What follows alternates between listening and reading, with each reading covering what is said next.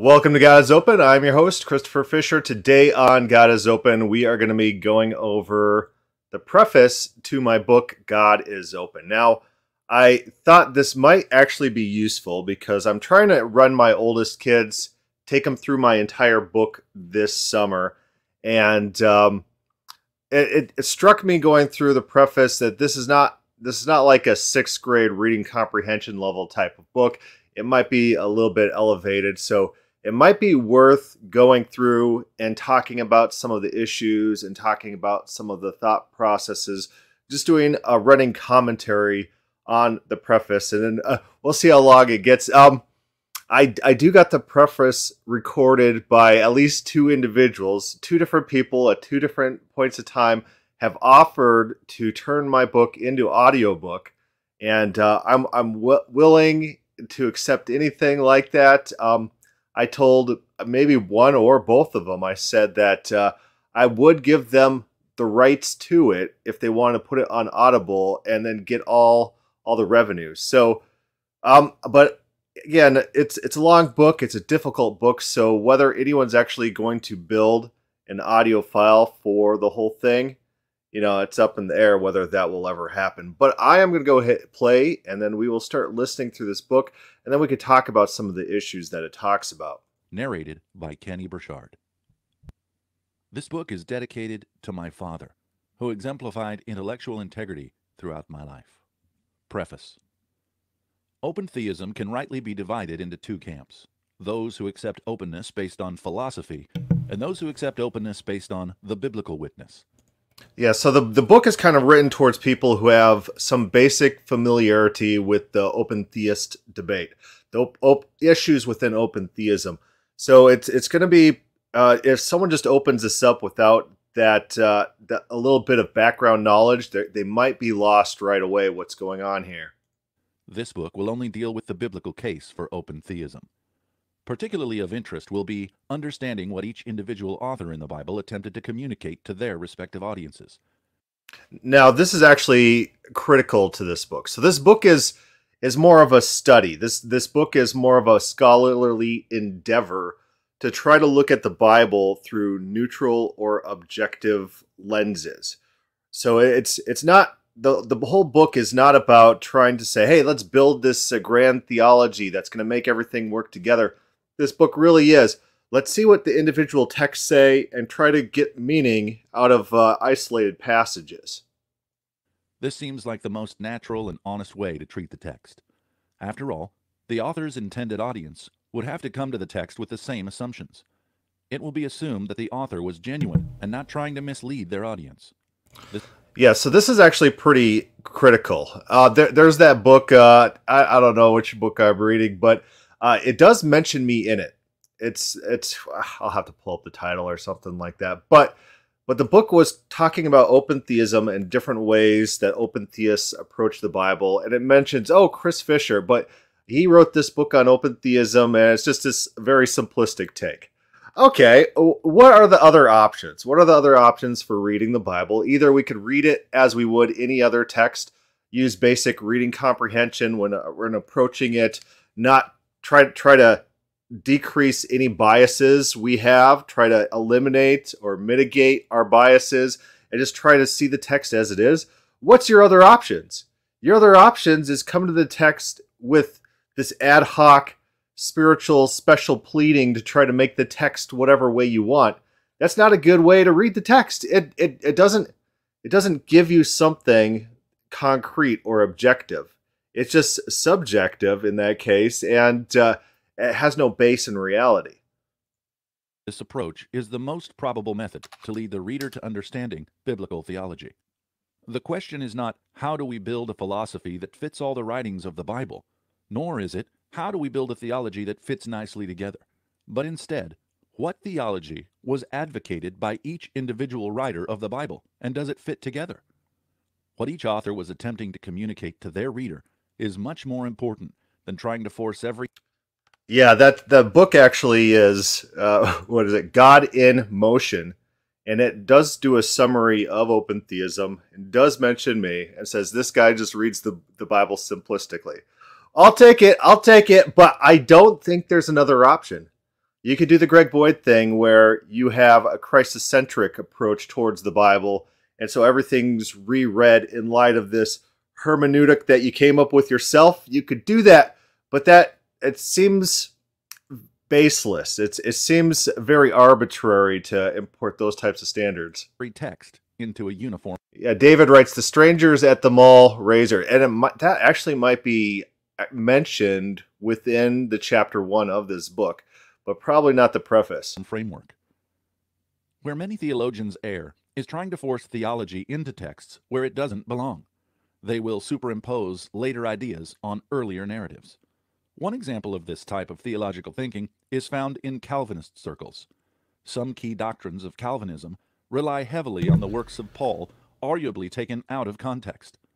Yeah, I was going for some sort of neutral example because it's not like Calvinism is the big boogeyman that you want to fight. You just want to grab an example that people might be familiar with, they might identify with, and I probably should have picked something other than Calvinism because it's a very contentious subject, but it's something that people can understand.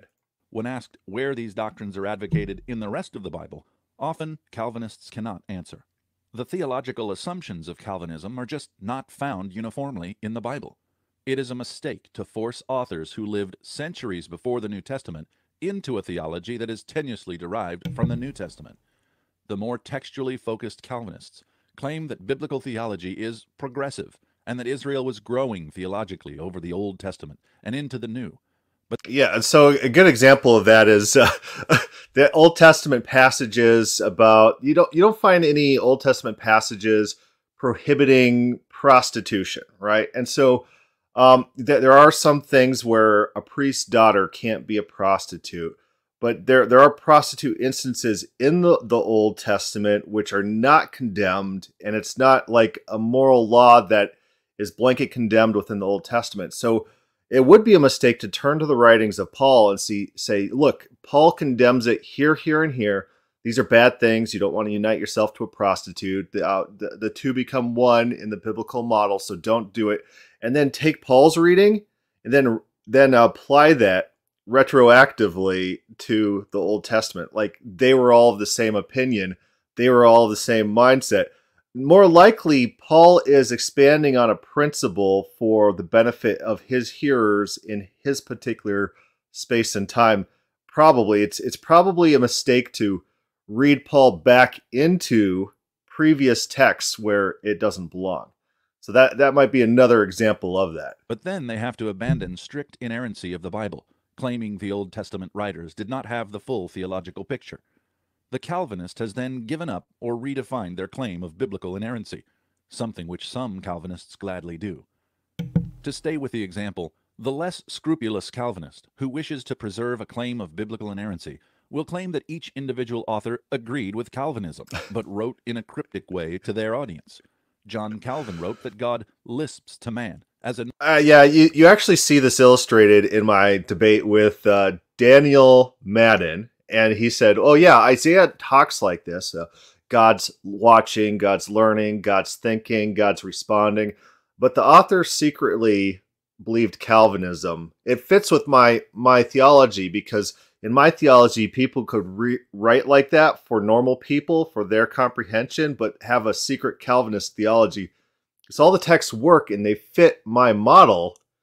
But the problem is, as Will Duffy says, it's just not in the text. What you're claiming is just not there, and you just have to read that into it and assume that into it. Nursemaid to a child. This approach does great harm to the integrity of the text, and is even less helpful than philosophical debates for determining any sort of truth. After all, who determines which texts have special hidden meanings? How does an observer objectively pick which proof texts do not have a... Yeah, if your hermeneutic is not an objective hermeneutic that a wide variety of people can agree to, people who don't actually hold your worldview, there might be something wrong with your hermeneutic. It might be special pleading. And so probably the best hermeneutic that probably the most widely accepted among various disciplines might be something like canonical criticism, in which the whole Bible is seen as a completed work, finished work. and then it's read in that light. What did the audience mean to communicate, or what did the author mean to communicate to their specific audiences at their particular place, at their particular time? And then also, what's the editor doing? Putting certain works in certain places, certain arrangements in certain ways. Why were some things left in and some things taken out? What's the goal of the editor? So there's a lot of different perspectives that we're looking at when we're looking at the Bible. We can't just treat it like a homogeneous whole that just came down. Maybe like one of those Book of Mormon things where he digs up the plates and he pulls it out of the ground and he has a whole and completed work. We shouldn't be seeing the Bible like that. It's a developmental document that grew and changed and morphed over a series of thousands of years. Straightforward meaning, and which ones do? For the Calvinist, how does one argue that Malachi 3:6 means God is immutable, while at the same time arguing that Genesis 6:6 helps the reader understand an eternal plan of God? Is it not just as possible, or more so, that Malachi 3:6 helps the reader understand God's commitment to Israel, and Genesis 6:6 is absolute? Spiritualization or marginalization of the text is unhelpful and ultimately ends up substituting preconceived philosophy as the metric for interpreting the text. So the idea here is that we need consistent standards. We need standards that we just don't make up ourselves, some sort of standard that can be agreed to by third parties who don't have stake. They don't have a dog in the fight when coming to the Bible, or else our reading of the Bible is subjective. We could just make up whatever we want, and that's what the Bible means. I don't think that's a very probable way. It'd be like throwing a dart at a huge map of the world, let's say, and then trying to hit like Luxembourg or something like that, and you're like 100 meters away. You're not going to be able to do it. The chances are astronomical that if you're just coming up with truth in your own head, for reading the Bible, like, we need to read the Bible like this and this and this, chances are you're not going to get anything close to an objective reality. It's just going to be you making up stuff. So it's unhelpful and not very convincing to third parties who don't already agree with you. Philosophy has its place. But with philosophy, as with any other field based on introspection, the field does not have concrete answers. Andrew writes, why is the open view the ultimate boogeyman? I think that's because it offers something that classical theism hasn't had to deal with since the early centuries. Of course, they were dealing with pieces and portions of that throughout all of history. John Calvin writes about those terrible open theists, but it hasn't been a movement that they've actually had to confront because they've had a monopoly on publishing, publications, and a monopoly on the clergy. And so they haven't had to fight these fights. And now they're getting frustrated. They don't have the tools. The tools that they have disclaim and discount the Bible. Open theism, biblical open theism, seems to be the best way to read the Bible because it's the most straightforward. It's the most intuitive way to read the Bible. And they're threatened by that. Reasonable people might come to opposite conclusions. It's much harder to argue that one's... Yeah, that's another incredibly important thing to understand, is that language is loose. Language doesn't have definitive meaning. Context gives meaning. Context can point us towards the truth of what something's trying to say. Context can point us to the possible meanings, but we should be very careful to claim that we have absolute truth on our side. You see, when I was talking to my kids about this chapter, because I'm taking them through this book this summer, I said, rain is stinky. My daughter's name's Rain. I said, rain is stinky. Okay, so what does that statement mean? And one of my boys was like, oh, she smells, and she smells all the time. It's like, well, I say it to her sometimes. It's just like a joke. It's just like me being playful with her. It's not really true. It's just to get a rise. And so what's the surrounding context? The context gives the phrase meaning. The phrase doesn't stand alone. There's all sorts of meaning that can be attributed to this one phrase depending on the context. And you just see that in your normal interactions with people. You could tell kind of when they're joking, or when they're kind of tongue in cheek, or when they're half serious saying something. And So just the context determines meaning. Yeah, the words don't have absolute meaning in and of themselves. And this is true. You could just turn to any dictionary and you can see a whole host of various definitions for the same word. On top of that, you have other contextual meanings. You have idioms. One example that Bob Enyart always used to give is her elevator doesn't go to the top floor. Now, this doesn't mean that she has an elevator and her elevator is broken or her elevator is programmed that it doesn't. It means that she's missing something mentally. She might not be all there mentally. She's a few fries short of a happy meal. These type of idioms have meaning and not literal meaning. But let's say we're in the context of we're talking about a very rich lady and she owns a building, and we talk about her elevator that people take up and down all the time. And then I say, oh, her elevator doesn't go to the top floor. The context is kind of, you're probably going to say, well, he's probably talking about the elevator in the story in which she owns this building and this elevator that we're talking about. And so it's probably a literal elevator. But if it was a standalone phrase, you'd probably not guess that at all. Philosophy is true than to argue which specific theology was held by individual biblical writers, or anyone for that matter. Whereas philosophy has unlimited flexibility, there's only so much flexibility in trying to represent the beliefs of the biblical writers. Pressing it too hard causes it to break. So philosophy is good and philosophy is useful, and it's fun to talk philosophy. It's interesting to talk philosophy with others. But if you're talking to a bad actor, someone who's not interested in truth, they're not interested in understanding you, it's going to be a complete waste of time. So philosophy probably should be regulated to people who care about each other, who want to have intellectual conversations and get down to the truth of matter and explore ideas. It's not for debate. It just turns into a big dumpster fire. So that's not the debate I typically want to have. It's good and fun to talk philosophy with individuals who you have some sort of basis with, some sort of relationship with. But those hostile individuals, those people who are just looking for a fight, looking to destroy you, looking to lie about you to your face and disclaim everything you believe, you don't want to have philosophical debates with those people. They're not interested in understanding your points. And so a biblical debate is much more interesting and much more fun because they hem and haw. They don't like the text of the Bible. The text of the Bible, again, the Bible is not a work of philosophy.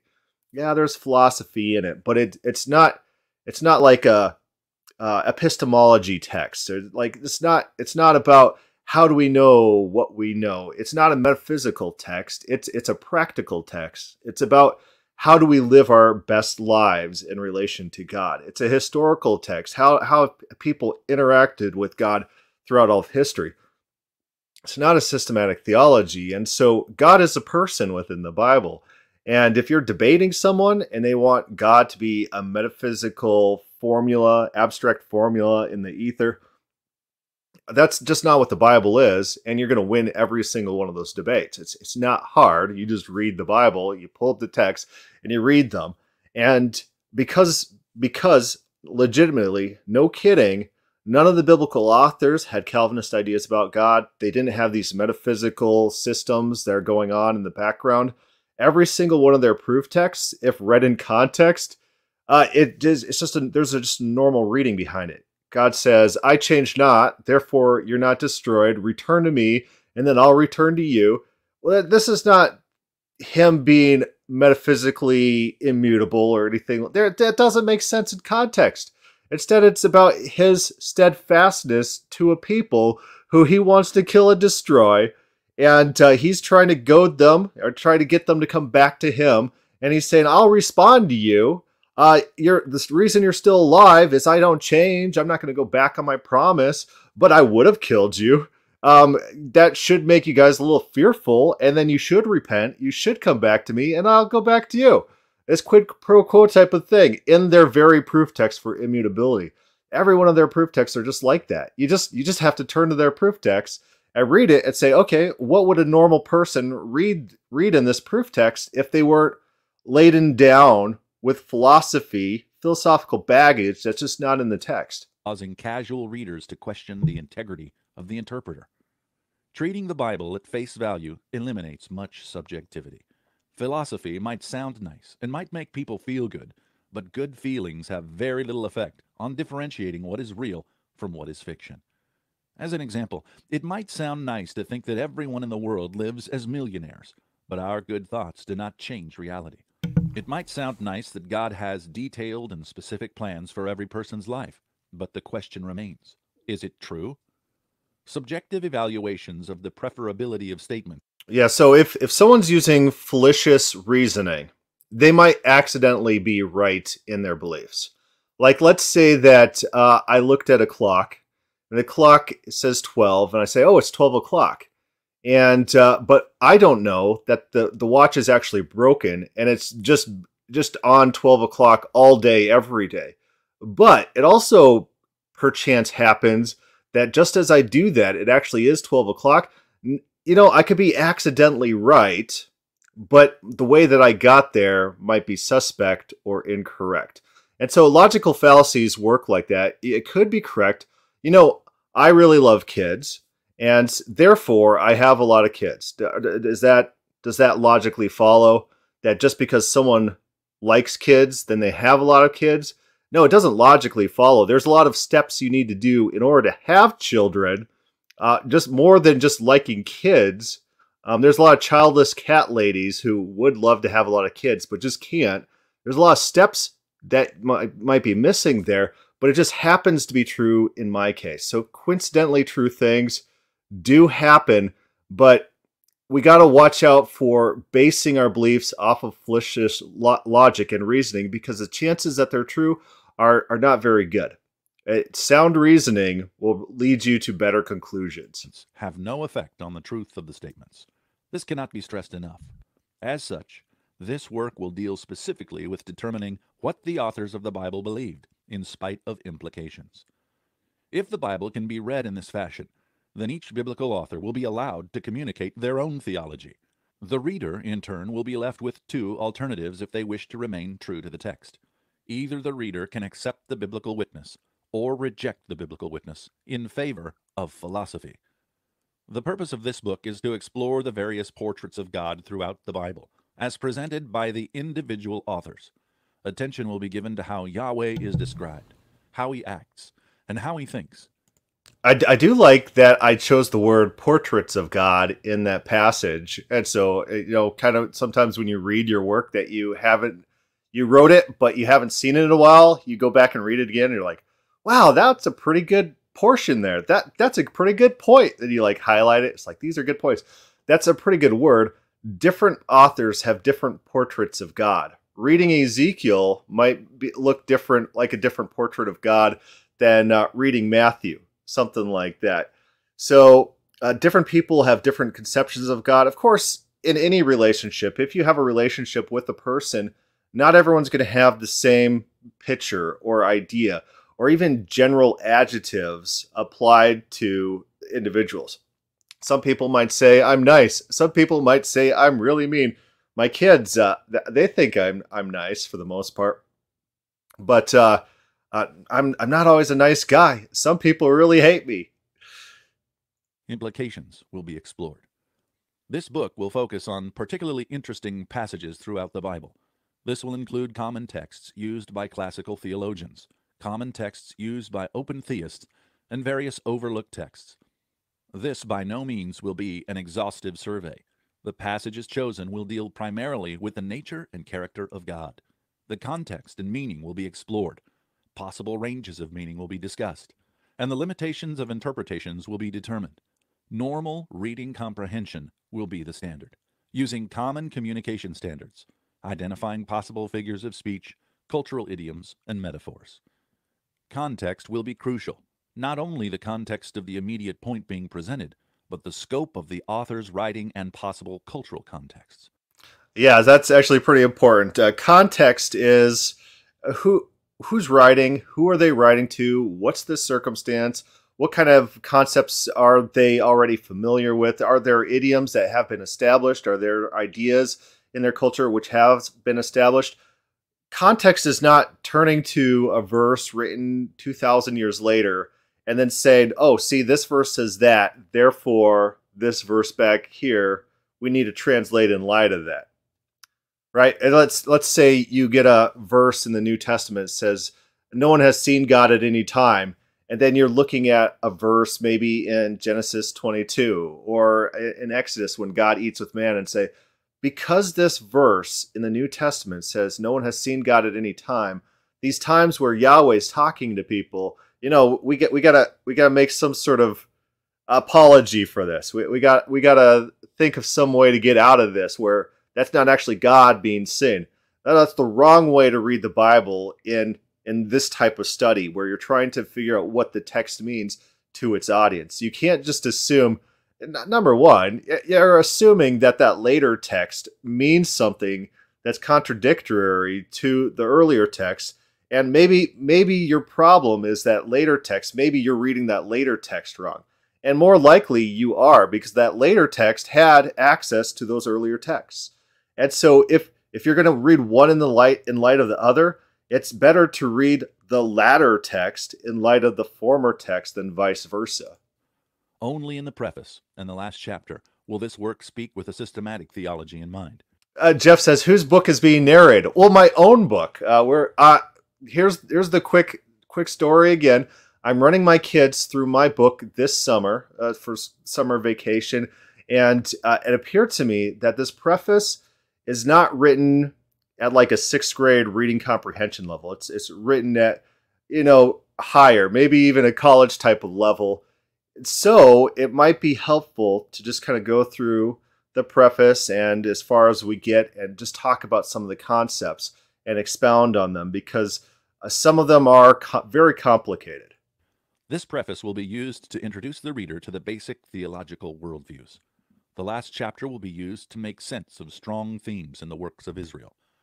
The middle chapters will examine theology from the perspective of individual authors, avoiding forced conclusions. Texts that the author had available will be assumed to have had influence. For example, the author of Isaiah most likely had access to Genesis and no access to Romans. Texts for future periods will only be referenced if it could help clarify the cultural meaning of a previous text. For instance, language scholar Joel Hoffman examines the use of covet throughout the Bible to determine possible word meaning by divergent contexts. Later texts will be considered if they show specifically how later generations understood previous texts, if there's a direct reference.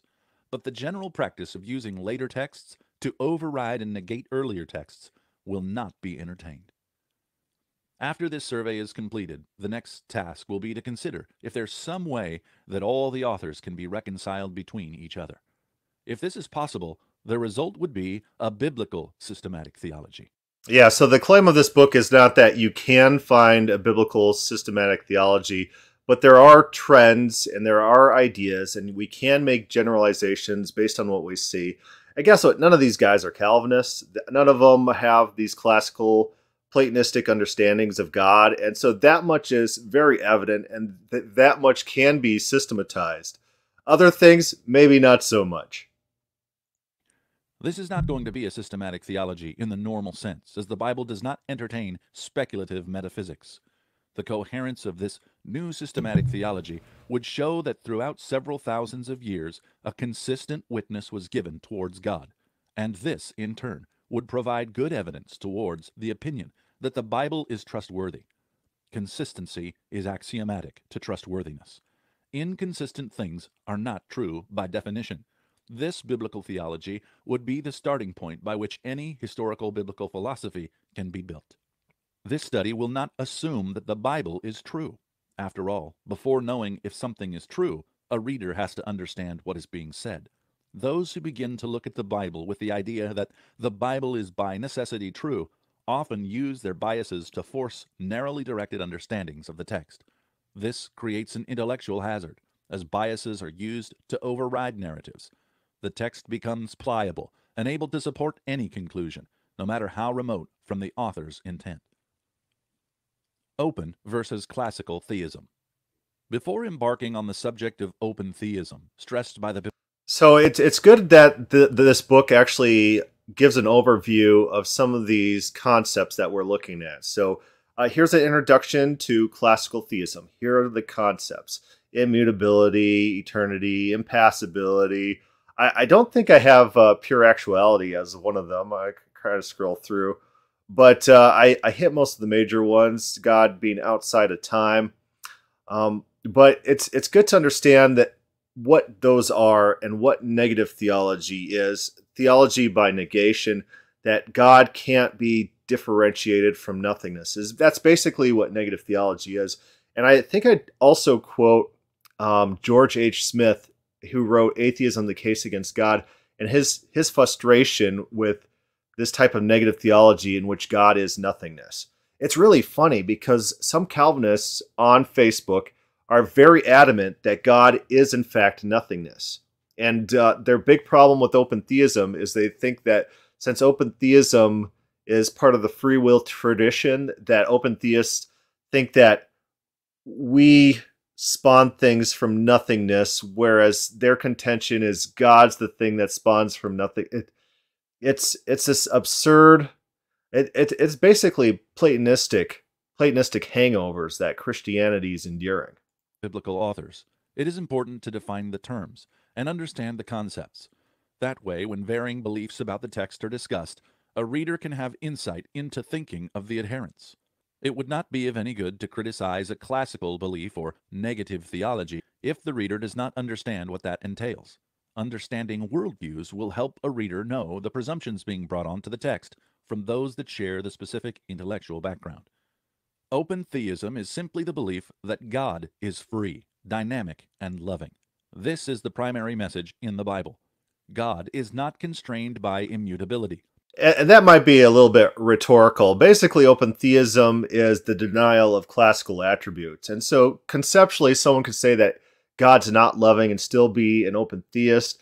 But rhetorically, that works for the definition because that's typically how God is characterized in open theism, even though it's not a sink or swim type of attribute. But free to create and innovate. Open theism is then, at its core, the rejection of Platonic influence on the church. The Platonic influences posit a God of pure actuality, pure simplicity, which then necessitates an immutable and impassible God. Although some self-declared open theists add Platonic ideas into their overarching theology, open theism, as presented in this book, will be used to denote agnosticism on these attributes. These attributes are just not found in the biblical text. In contrast, the biblical story is that God is relational and dynamic. Pastor Bob Enyart of Denver Bible Church, an open theist, states, quote, "The future is open because God is free and God is creative. The settled view of God denies God's own freedom and the ability to create, do something new, etc. God was, is, and always will be free. God was, is, and always will be a creative God." Close quote. This is really the heart of the matter. Who is God? The classical position is primarily a statement on the nature of God. Is God pure actuality, or can God become angry? Is God immutable, or can God become sad? Is God impassible, or can God feel emotions? Open theism states that God is free to do as God pleases. God can write new songs, create new relationships, and even change the future. This is the God that the Bible depicts. Yeah, it's good to point out these illustrations so that people can conceptualize the options. So either God is a God who could change and innovate and do things. God has potency. I think that's really funny that Calvinists describe God as omnipotent, yeah, omnipotence. He has all potency, but they deny him potency, the ability to actually do things. He's stuck in this fatalistic loop. He's stuck it with whatever has been predestined to happen. He can't change. He can't deviate. His very description in Calvinism is he's immutable, cannot change. He doesn't have potency. But, so illustrating things like this when you're talking to normal individuals who don't care very much about theology, it's going to make it stick out very acutely. It'll stick out in their mind what open theism is, what it claims about God, and how it differentiates itself from the classical views. And I think it's a very strong argument. People can relate to other people. People can't relate to nothingness. A God eternally interacting with his creation, reacting and moving, living and creating, planning and accomplishing all his goals. Open theism is the Christian doctrine that the future is not closed, but open, because God is alive, eternally free, and inexhaustibly creative. Biblical open theism is the belief that the Bible depicts God as God truly is. The God of the Bible is truly loving, powerful, righteous, faithful, vengeful, relational, creative, and desperately beautiful. God raises up nations and destroys them, Isaiah 40:23, illustrated throughout the history of Israel. God is heartbroken by rebellion and exacts retribution, Genesis 6:6-7, illustrating God's reoccurring judgments on mankind. God pleads with his people to return to him and attempts everything he possibly can to make them. So this is actually a really good summary. And unlike Calvinist shotgun proof texting, you can actually turn to all these references and see these things happening. And it frustrates Calvinists. I had that 2-minute open theism video, and it was reviewed by Tim Hurd. And I was describing this, and I was flashing the verses on the screen, and he was doing an audio presentation for his audience. And he seemed almost mad that I had verse references that I was flashing on the screen as I was describing this. But he didn't want to actually turn to any of them and see if they actually say what I'm claiming. So that was pretty funny. Love him, Isaiah 5:4, a consistent claim of Israel's prophets. God is nauseated by heinous sin, Jeremiah 19:5, illustrated in God's judgment against Sodom. God sometimes even forgets his people's sin for God's own sake, Isaiah 43:25, one of several strategies undertaken by God to reach Israel. God feels scorned and rejected when we abandon him, Hosea 1:2, illustrated by God's vengeance against nations who reject him. But most interestingly of all, God is love, 1 John 4:8. This is illustrated throughout the Bible. God so loved mankind that God made us in his image, Genesis 1:26. God created man for a love relationship. Not dissuaded by a general moral decline, God even chose a special nation to be his priest people through which he could reach the world, Exodus 19:6. God also so loved the world that he sent his only Son, that whosoever believes in him has everlasting life, John 3:16. God describes himself as relational and powerful. God can do anything he wants. God can test people and learn that people love him, Genesis 22:12. God can listen to new songs we write for him, Psalm 33:3. And God can... Basically, this is just a shotgun proof texting throughout the Bible of all these different concepts. This would probably be pretty devastating in a one-on-one debate against a Calvinist. And you can actually throw that out and say, hey, let's go explore any of these texts that I'm talking about and see if it says what I'm saying. And then you can extrapolate, do the other verses that I'm quoting and the other references, do they also say the things that I'm saying? So I'm going to kind of skip forward to the classical theism bit because, time's limited in this world. And we'll see if, let's see if 1854 works. After questioned by Abraham, Genesis. Oh, forward more. It's going to just spin on me, I guess. Of biblical open theism. Classical theism, negative theology. Okay, so classical theism is negative theology. Negative theology is describing God through negation, describing God in such a way that you're not giving concreteness to who God is. And this was the Platonistic way of talking about God and conceptualizing God. If you remember Plotinus's description of the one, he says, as soon as you utter the one, don't utter anything else. You can't actually ascribe predicates to God. And this type of language is echoed throughout the early church fathers, that we can't give God predicates. We can't describe him in any way that's concrete, because that's creating parts in him. That's creating change. That's creating degradation. That's creating decay within the Godhead.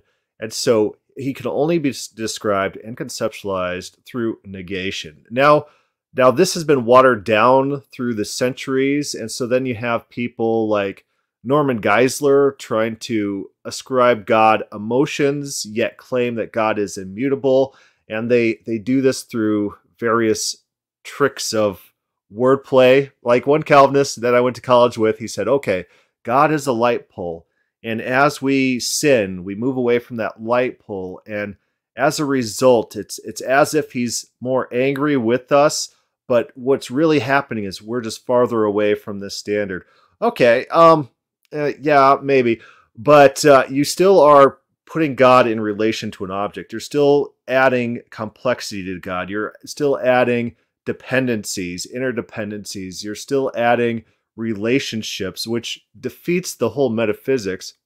This is what James Doezel talks against in all his books when he's trying to return to a classical view of simplicity. He's like, you can't be doing this, guys. We can't be giving God predicates like this.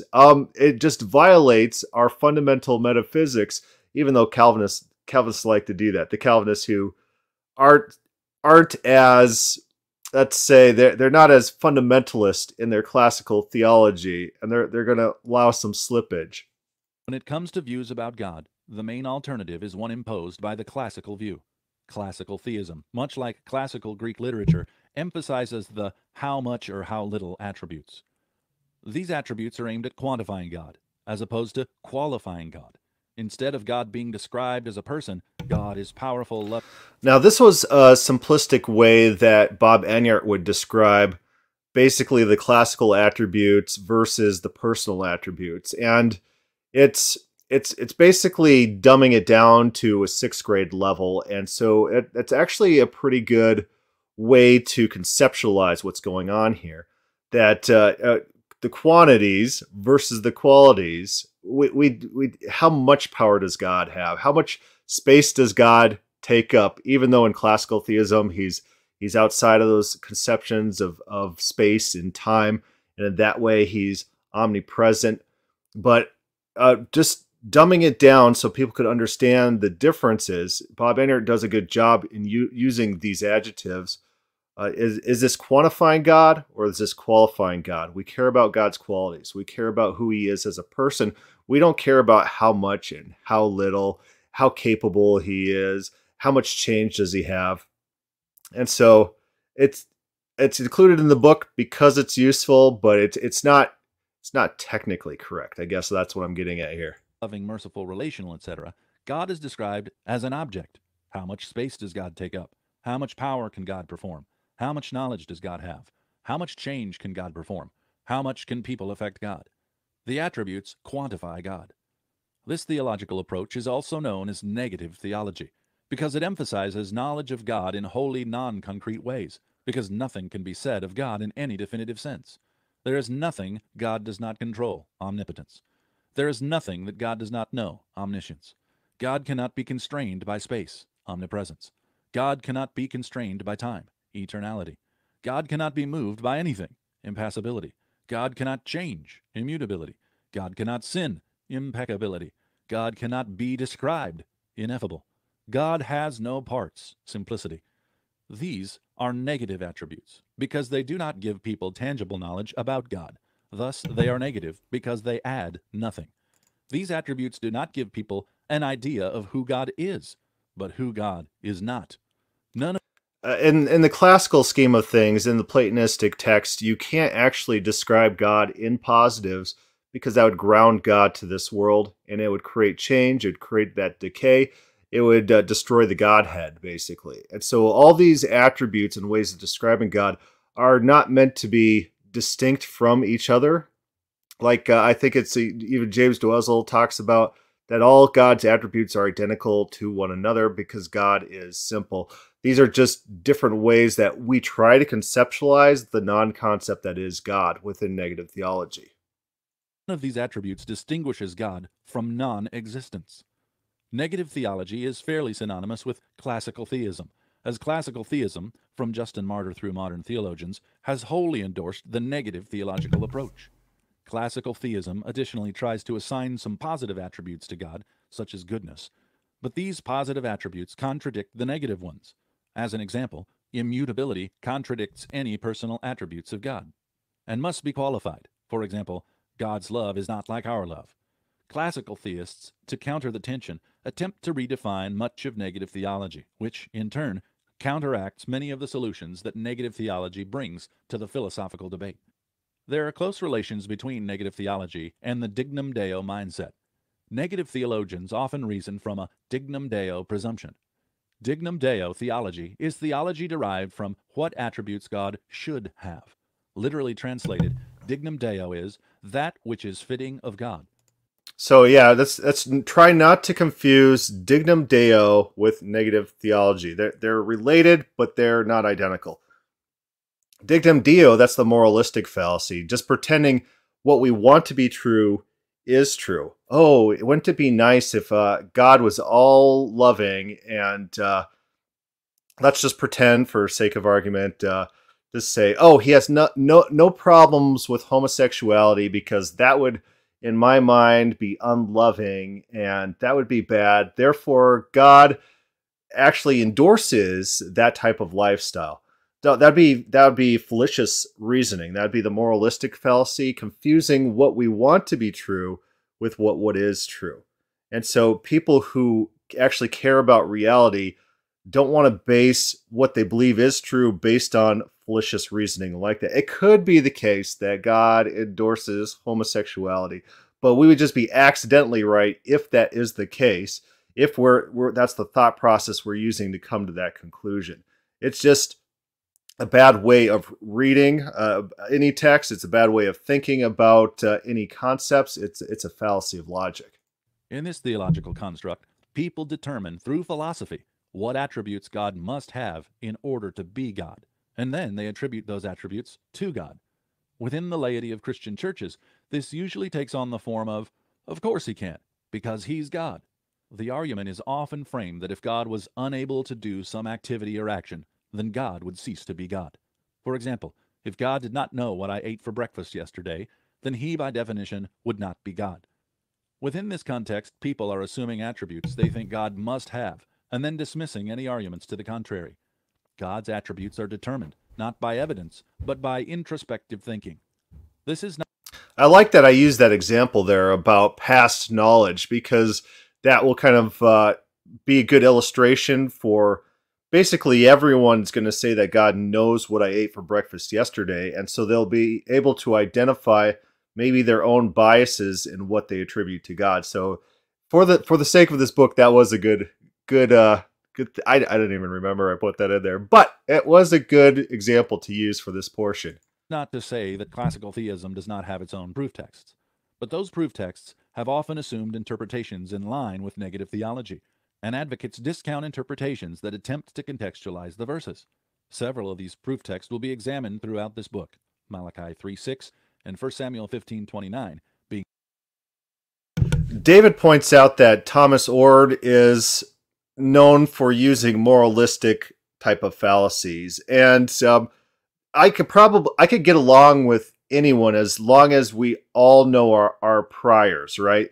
So if you know that somebody's just going to read the Bible based on Dignum Deo, or read the Bible based on what they see as fitting of God, and they understand that you're going to read the Bible as a straightforward text, trying to do some literary criticism, trying to do some deconstruction, you could probably get along because you understand you don't have that common overlap to argue about things. What happens a lot on Facebook or any Christian sphere is two people who have completely opposite ways of treating the Bible will start getting into arguments on secondary and tertiary areas where they don't even agree on the fundamental premises that they're arguing about. And so, of course, there's going to be this complete disconnect further down the line. Two prominent examples. Atheist George H. Smith, predictably, is frustrated by negative theology. He first explains what it is, and then explains why it is wholly unhelpful in understanding God. Quote, "Some of God's attributes are obviously negative. Immutable tells us that God does not change. Ineffable tells us that God cannot be described. Infinite tells us that God is not finite. Invisible tells us that God is not visible. Even some terms that appear to be positive are essentially negative. To say that God is eternal, for instance, is to say that God is not subject to... Yeah, if you missed it, this is George H. Smith who is doing this quote. So George H. Smith is an atheist. He wrote Atheism, the Case Against God. That's a worthwhile book to read, to look at his thought process and his arguments. A lot of his arguments are against classical theism. He has other arguments as well. But it's not just a book that you throw in the trash because it's just complete biased nonsense. It actually has some good points. And I quote it often. I got a bunch of highlights in it. And his criticism of negative theology is definitely worth reading and checking out. To temporal succession. Furthermore, attributes such as omnipotence and omniscience signify capacities without limits. So they also stem, at least partially, from the negative way. While the negative... So it is good to know or understand that in Neoplatonism, they wouldn't ascribe omniscience to God, right? So or omnipotence to God. In normal Platonism, the Christians were doing that because the Christians are trying to fuse Platonistic ideas onto the Bible.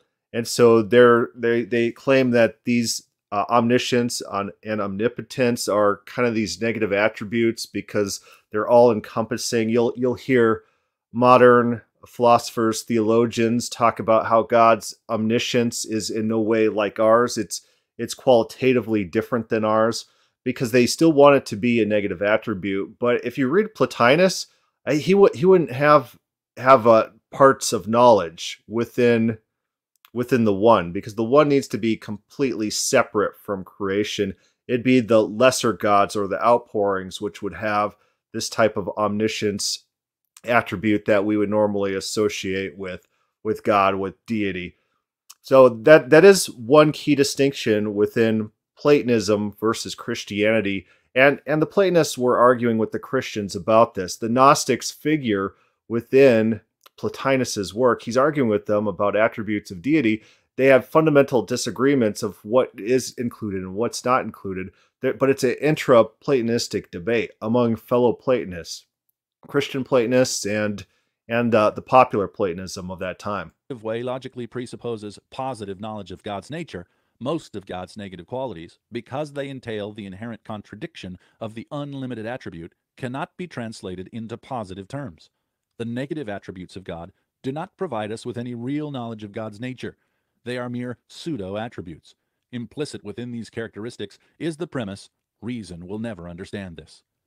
If the Christian wishes to use positive characteristics for God while retaining their meaning, he must reduce his God to a manlike or anthropomorphic level. On the other hand, if these predicates do not mean the same when applied to God as they do when applied to natural entities, then they assume some unknown, mysterious meaning and are virtually emptied of their significance. I think C.S. Lewis wrote that God cannot love because God is love. And so C.S. Lewis was arguing in this Neoplatonist type of way where qualitatively God's love is different than our love. He can't love like us because our love is in time, our love is give and take, and God has to be above those. And so George H. Smith is describing things that happen in normal Christianity. Close quote. A negative theology, a theology that distances God from his creation, is one in which God cannot be known in any real sense of the word. Any positive theology is undermined by negative theological assumptions. Biblical theism. The Bible, however, does not speak in this... So now it's back to me. This is my part of the book, and we're going to be quoting Walter Brueggemann very shortly here, his Theology of the Old Testament, which top 5 books to read in Christianity. Probably number 1 is Theology of the Old Testament, Walter Brueggemann. I highly suggest that book. It's a very innovative and eye-opening way of reading the Bible and understanding what's going on there. He's very detailed, he's very straightforward, and he doesn't seem to let his biases control the reading. He does have like an entire chapter on like socialism and modern issues. You could just skip that stuff because he goes off the wall there talking about all his social justice type of things. Maybe like he's like, oh, I'm writing about the Bible so much, people are going to buy this and read this about the Bible. Might as well do a chapter on social justice. I don't know. Skip that chapter, but everything else is pretty good. Fashion of negative theology. Straightforwardly, the Bible emphasizes qualitative attributes. The Bible explains who God is. From world-renowned Old Testament scholar Walter Brueggemann, in his Theology of the Old Testament, quote, Israel's testimony, however, is not to be understood as a claim subject to historical explication or to philosophical understanding. It is rather an utterance that proposes that this particular past be construed according to this utterance. For our large purposes, we should note, moreover, that such testimonial utterance in Israel is characteristically quite concrete, and only on the basis of many such concrete evidence does Israel dare to generalize. Close quote. Yeah, so this makes sense in just our normal way that we treat everything. So if someone's nice, you describe someone as nice, that's not an attribute that is concrete, and you have to interpret everything that person does through that attribute of niceness. Like you say, Chris is nice, and I go kick a puppy. You're like, that must have somehow been a nice act. Maybe he was saving a toddler's life by kicking that puppy. I don't know, something like that. That'd be the wrong way to go about shaping and constructing reality. Instead, what happens is you interact with someone over a period of time, and you think of specific instances in which they've done things or how they behaved, and you kind of build patterns in your mind, and you say, oh, that guy's nice. Oh, he did this, and he did this, he did this, he did this volunteer work. Oh, he has these kids, and he plays with these kids, and he did some altruistic things here and there. And then you build generalities, and your adjectives, they're not concrete, they're not absolute, but they're summarizing the data that you've accumulated over a period of time. And that's what Walter Brueggemann is saying here, that when Israel talks about God, when they use adjectives about God, these attributes aren't just overriding, and they must be true no matter what, because this is what it means to be God. No, instead what they do is they look at their past and their relationship with God, and then summarize these points of data that they have in making these non-concrete statements. God is good and God is faithful because God led us out of Egypt. God saved us in the wilderness and fed us. God was with Abraham. God saved Noah. There's concrete instances in the past that you can use that characterize these attributes. The attributes aren't true on their own, but a summary of past experiences. This is the opposite of how modern Christians read the Bible. They see an adjective and they say, oh, it says God is good. And so I got to turn back. Boyd does this. He's like, I got to turn back to this passage here where God is declaring war and saying to exterminate men, women, children, animals. And then now I have to say, now this doesn't line up with this other attribute I saw over here. And so somehow I got to deal with this passage such that it's not contradicting this more solid attribute that we have in this other place. That's not how characterizations work. That's not how generalizations work. And it's probably pretty subjective anyways. What this is saying is that the Old Testament was not written with negative theology in mind. The text is not meant to be read in a cryptic way, assuming negative attributes over the text. The Old Testament was written to its audience to be taken at face value. And the text does not start with generalized attributes, such as God is almighty. But it provides examples and then sums up these examples by a generalization. God is not almighty because that is the starting assumption. God is almighty because he created the world, led Israel out of Egypt, and can manipulate entire nations to do his will. Yeah, we definitely see this at play in Isaiah 42 through 48, Isaiah 40 through 48, in which God actually walks them through a bunch of instances in the past and then proclaims his own characteristics based on him walking through these past examples. So this is a text that the Calvinists use to proclaim negative concepts of God. Oh, God predestines all things. And they turn to these texts. The whole text is God trying to explain adjectives about himself through past examples to an audience who doesn't want to believe, doesn't want to listen, and he's trying to convince these people to worship him. That's the whole context But it's thrown out the window. They read it and they say, "Oh, God is explaining His metaphysical absolute characteristics in the ether." That's not what's happening. That's not what's going on. Just read the context, and that's why debates, as long as you could turn to the context and talk through the context is never their negative theology. It's never metaphysics, because none of the biblical authors were writing with metaphysics in mind. These people did not have that categorically available. So all you have to do is turn to their proof text, read the proof text, and say, that's not what's going on here. Just read what's happening. How does what you claim is happening, how does that fit the context? So there's different various concepts being communicated to the audience. He says this, he says this, he says this. Now he's going to make some weird metaphysical claim in the middle here, and then go on talking normal. That's your guys' reading of it. That's not what's happening. It never is. God is shown to be almighty through his works. Alternatively, we do not know God is merciful because that's our starting assumption. But we know God is merciful because we have concrete examples of God's being merciful. For example, Jonah, Noah, David.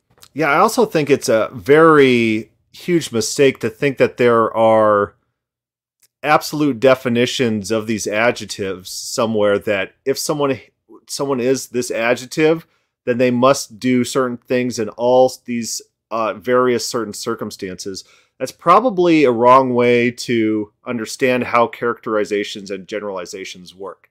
And so if people say God's nature is goodness and everything he does is good, what do you do with that? You either have to have some sort of absolute standard that God is fulfilling at all times in all ways. I just don't think that standard exists anywhere.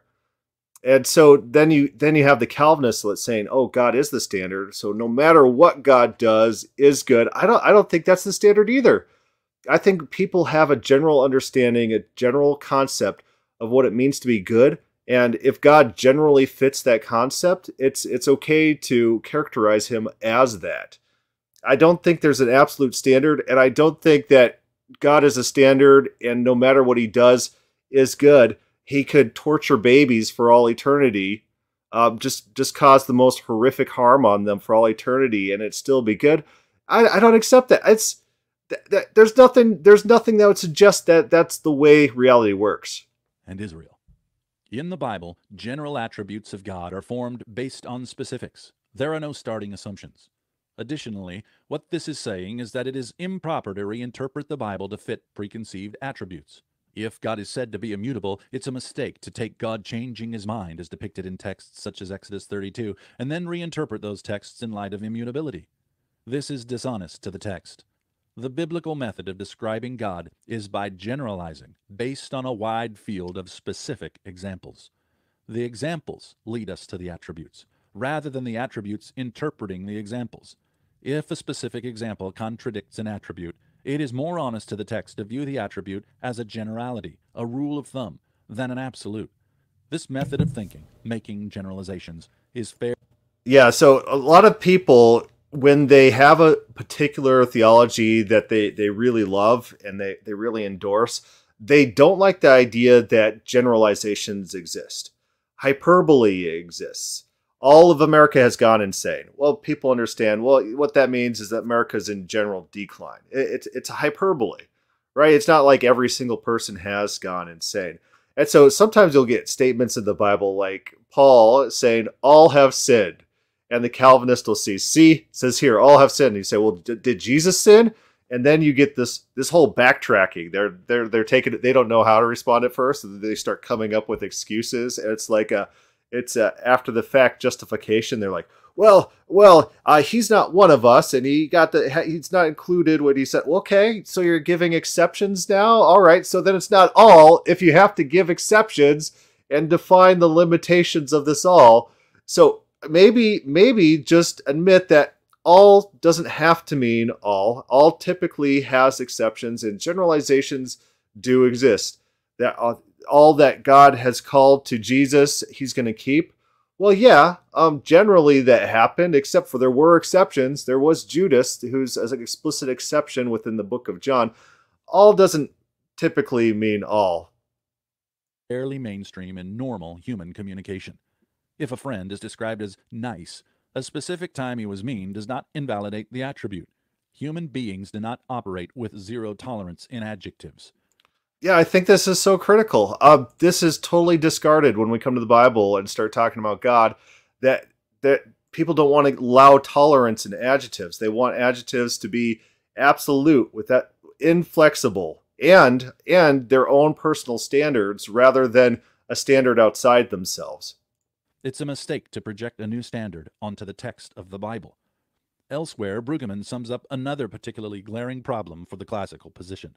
Quote, Israel's characteristic adjectival vocabulary about Yahweh is completely lacking in terms that have dominated classical theology, such as omnipotent, omniscient, omnipresent.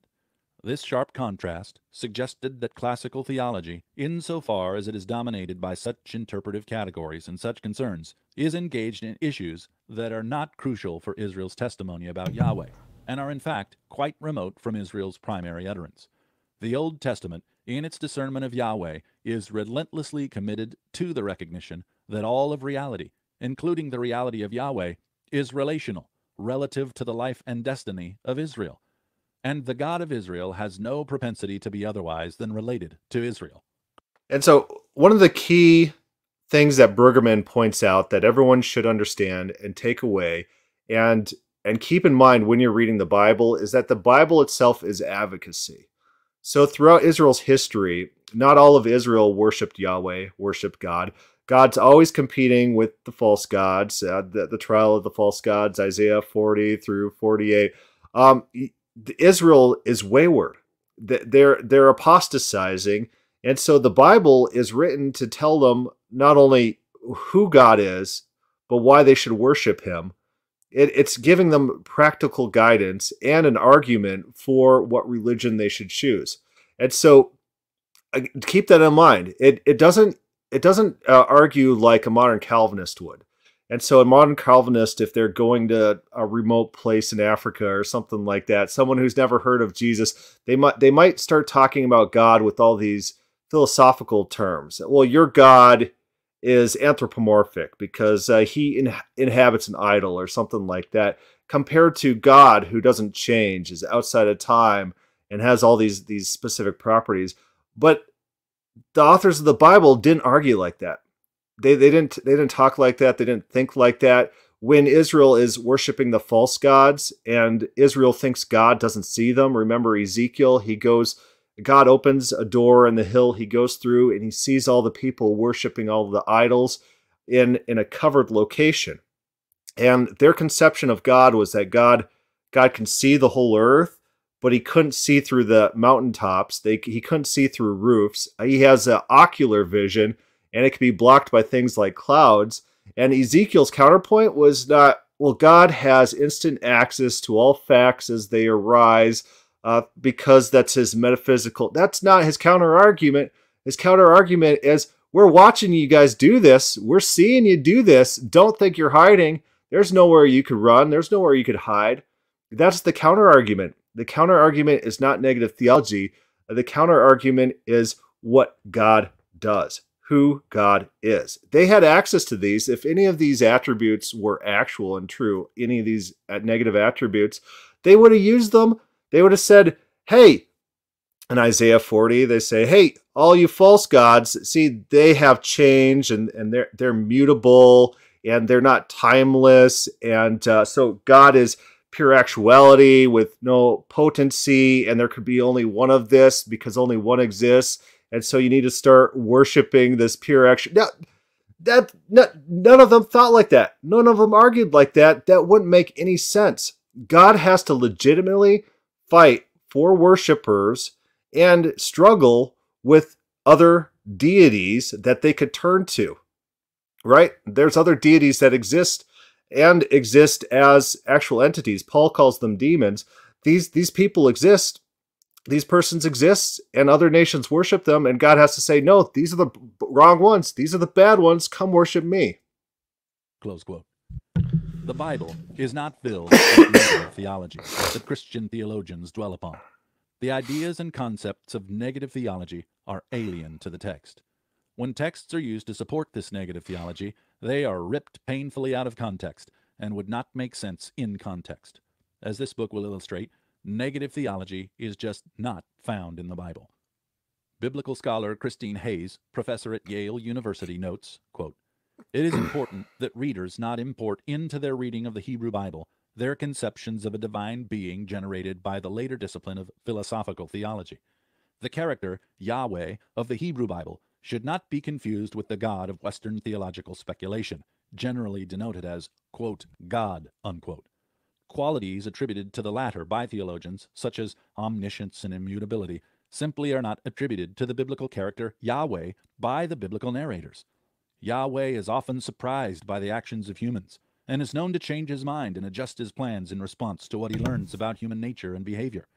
Accordingly, one of the greatest challenges for modern readers of the Hebrew Bible is to allow the text to mean what it says, when what it says flies in the face of centuries of theological construction of the concept of, quote, God. Close. Yeah, I do like Christine Hayes. She's just blunt about it. She's like, all these conceptions, because she has students, like, all you guys come here and you think all these properties apply to God. It's just not in the text. That's a later construct. And so when you're here in my class, that's just like read what the text says. And she's just very blunt about it. And she gives a laugh in one instance in which she's talking about it. Like, yeah, this is just not. Yes, it's almost like, oh, that's cute that you believe that, but it's just not there in the text. God changes his mind in the text. It's just a fact of the text. And so I like how blunt she is about it, because her bluntness has probably caused a lot of her students to stagger back and then reevaluate what they're doing with the Bible and where they're coming from and their theological presuppositions. I would like to get a hold of any of these people that she had dealt with in her class who were Calvinists or typical Arminians and see what they took away and if they had changes of minds. But I can assume that taking her class would cause a crisis of faith in a lot of Christians. Close quote. Comparing modern theology books to the Bible shows just how removed the modern mind is from the mind of ancient Israel. While Israel was dedicated to understanding who God is as a person in order to understand how God would act in the present, classical theologians focus on defining his internal essence to build a metaphysical picture of God. This task relies almost exclusively on speculation. Yeah, just think about how alien that is to modern prayers. Modern prayers from Christians who think that God controls everything or has pre-planned everything. All their prayers would be like, we know that you have your perfect plan planned out, but can you cure my kid's cancer if that's in your will? It's like they always have to hedge their bets because they don't actually see God as responding to prayer.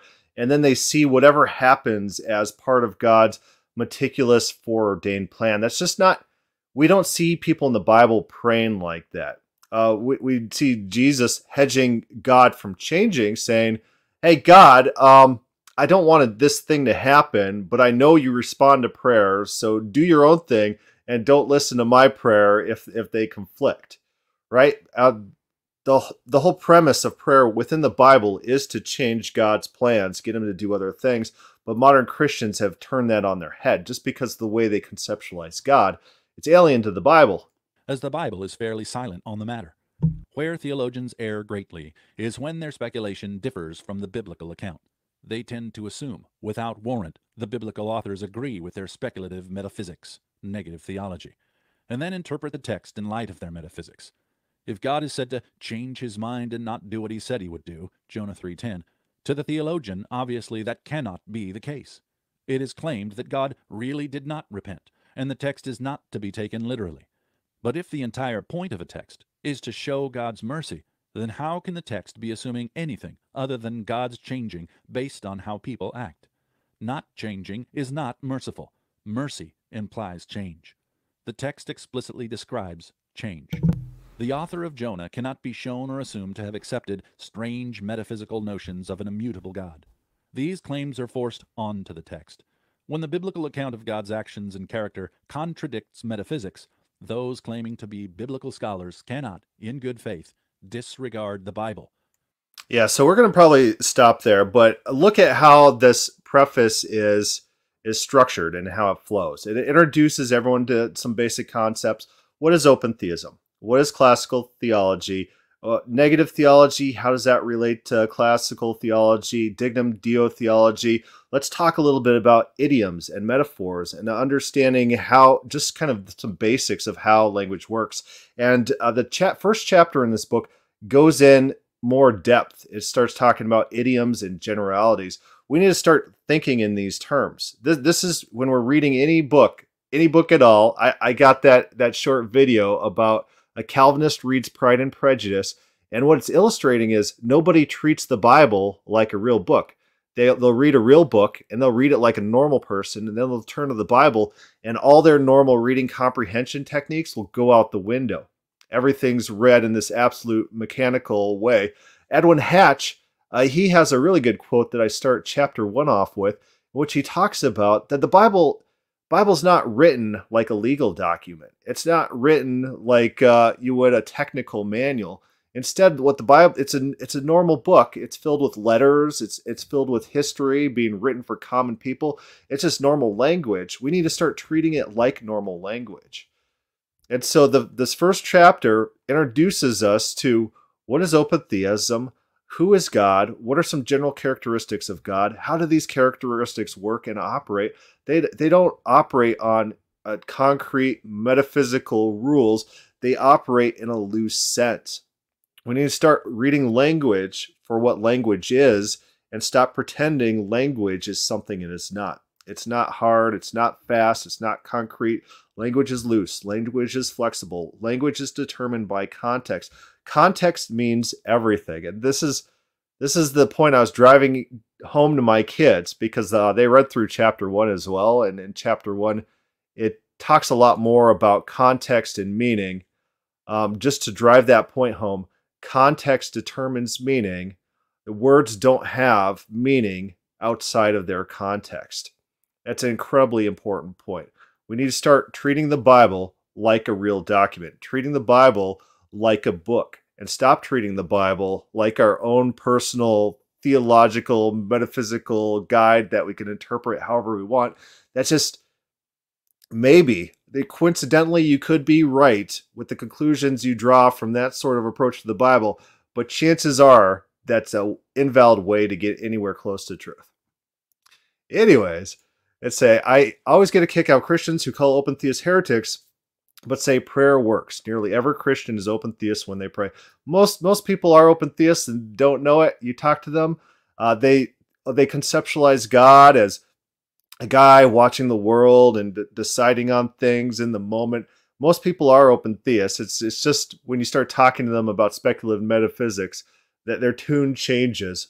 But functionally and operationally, you could go to a Calvinist church for years and not hear a Calvinist sermon, especially if they go text by text in the Bible. They do a systematic studies or preach practically. You might never hear a Calvinistic sermon in a Calvinist church, because not even Calvinists are really Calvinists when it comes down to it. Calvinists don't believe their own theology. It's impractical. The Bible is a practical document. Christianity is a practical religion. Practical in the way it's something you can practice. It gives ideas how to relate with God. It gives standards for behavior. It tells us what we should do and how we should do it. It tells us what we can do and what we shouldn't do, and possible consequences. It's a practical document. It is not a metaphysical, speculative theology. So that's my whole appeal with this entire book, is to start treating the Bible as a book rather than some abstract metaphysical guidebook. That's not what it is. Anyways, my kids are getting restless, so I've got to take off. But questions, comments, put that down below. Thank you for listening.